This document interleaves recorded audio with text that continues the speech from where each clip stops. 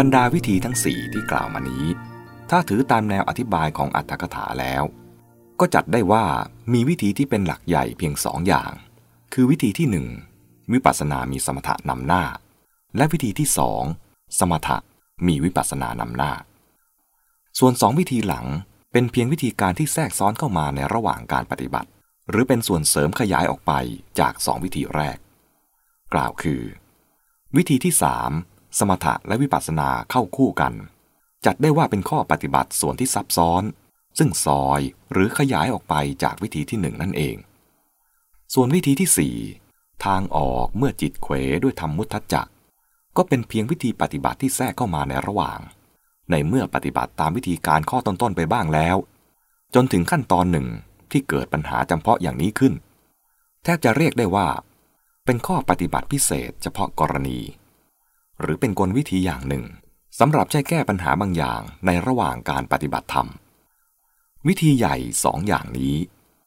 น่าจะถือได้ว่าเป็นต้นแบบหรือเป็นที่มาของวิธีบำเพ็ญกรรมฐาน2 อย่างที่มีชื่อเรียกในรุ่นอรรถกถาคือสมถญาณของพระสมถญาณิกอย่างหนึ่งและวิปัสสนาญาณของพระวิปัสสนาญาณิกหรือสุทธวิปัสสนาญาณิกอย่างหนึ่งญาณในที่นี้คือยอยักษ์สระอานอหนูที่แปลว่าเครื่องนำไปสมถญาณิก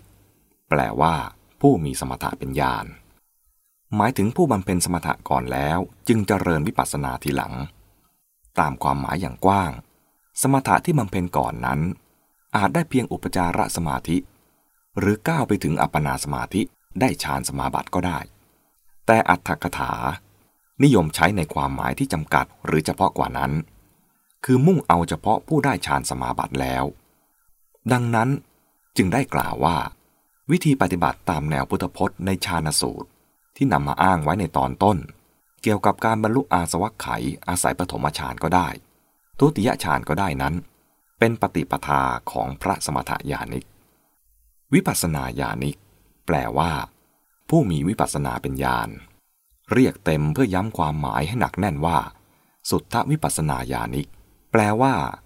ผู้มีวิปัสสนาล้วนๆเป็นญาณหมายถึงผู้ที่เริ่มปฏิบัติด้วยเจริญวิปัสสนาทีเดียว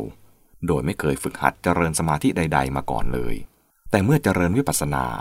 คือใช้ปัญญาพิจารณาความจริงเกี่ยวกับสิ่งทั้งหลายอย่างถูกทางแล้วจิตก็จะสงบขึ้นเกิดมีสมาธิตามมาเองในตอนแรกสมาธิที่เกิดขึ้นอาจเป็นเพียงคณิกะสมาธิคือสมาธิชั่วขณะซึ่งเป็นสมาธิอย่างน้อยที่สุดเท่าที่จำเป็นเพื่อให้วิปัสสนาดำเนินต่อไปได้ดังที่ท่านกล่าวว่าปราศจากคณิกะสมาธิเสียแล้ววิปัสสนาย่อมมีไม่ได้แม้ผู้ได้คณิกะสมาธิอยู่แล้วมาปฏิบัติวิปัสสนาก็เรียกว่าวิปัสสนาญาณิกอยู่นั่นเองเพราะตามปกติในชีวิตประจำวันคนทั่วๆไปย่อมได้คณิกะสมาธิกันมาบ้างแล้วไม่มากก็น้อยในโอกาสที่จิตใจสงบหรือแน่วแน่ด้วยการงานหรือเหตุแวดล้อมบางอย่างดังนั้นแม้จะเคยได้คณิกะสมาธิมาแล้วด้วยเหตุอำนวยต่างๆเช่นพื้นจิตดีเป็นต้นก็ถือว่ารวมอยู่ในจำพวกผู้ไม่เคยฝึกเจริญสมาธิมาก่อนเหมือนกัน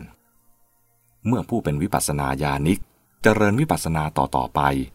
สมาธิก็พลอยได้รับการฝึกอบรมไปด้วยถึงตอนนี้อาจเจริญวิปัสสนาด้วยอุปจารสมาธิคือด้วยสมาธิจวนจะแน่วแน่หรือสมาธิจวนจะถึงฌานก็ได้จนในที่สุดเมื่อถึงขณะที่บรรลุมรรคผลสมาธินั้นก็จะแน่วแน่สนิทเป็นอัปปนาสมาธิอย่างน้อยถึงระดับปฐมฌานคือระดับฌานที่1หรือรูปฌานที่1เป็นอันสอดคล้องกับหลักที่แสดงไว้แล้วว่าผู้บรรลุอริยภูมิจะต้องมีทั้งสมถะและวิปัสสนาครบทั้งสองทั่วกันทุกบุคคลสำหรับหมวดธรรมที่ใช้คำว่าสมาธิ3คือคณิกะสมาธิอุปจารสมาธิ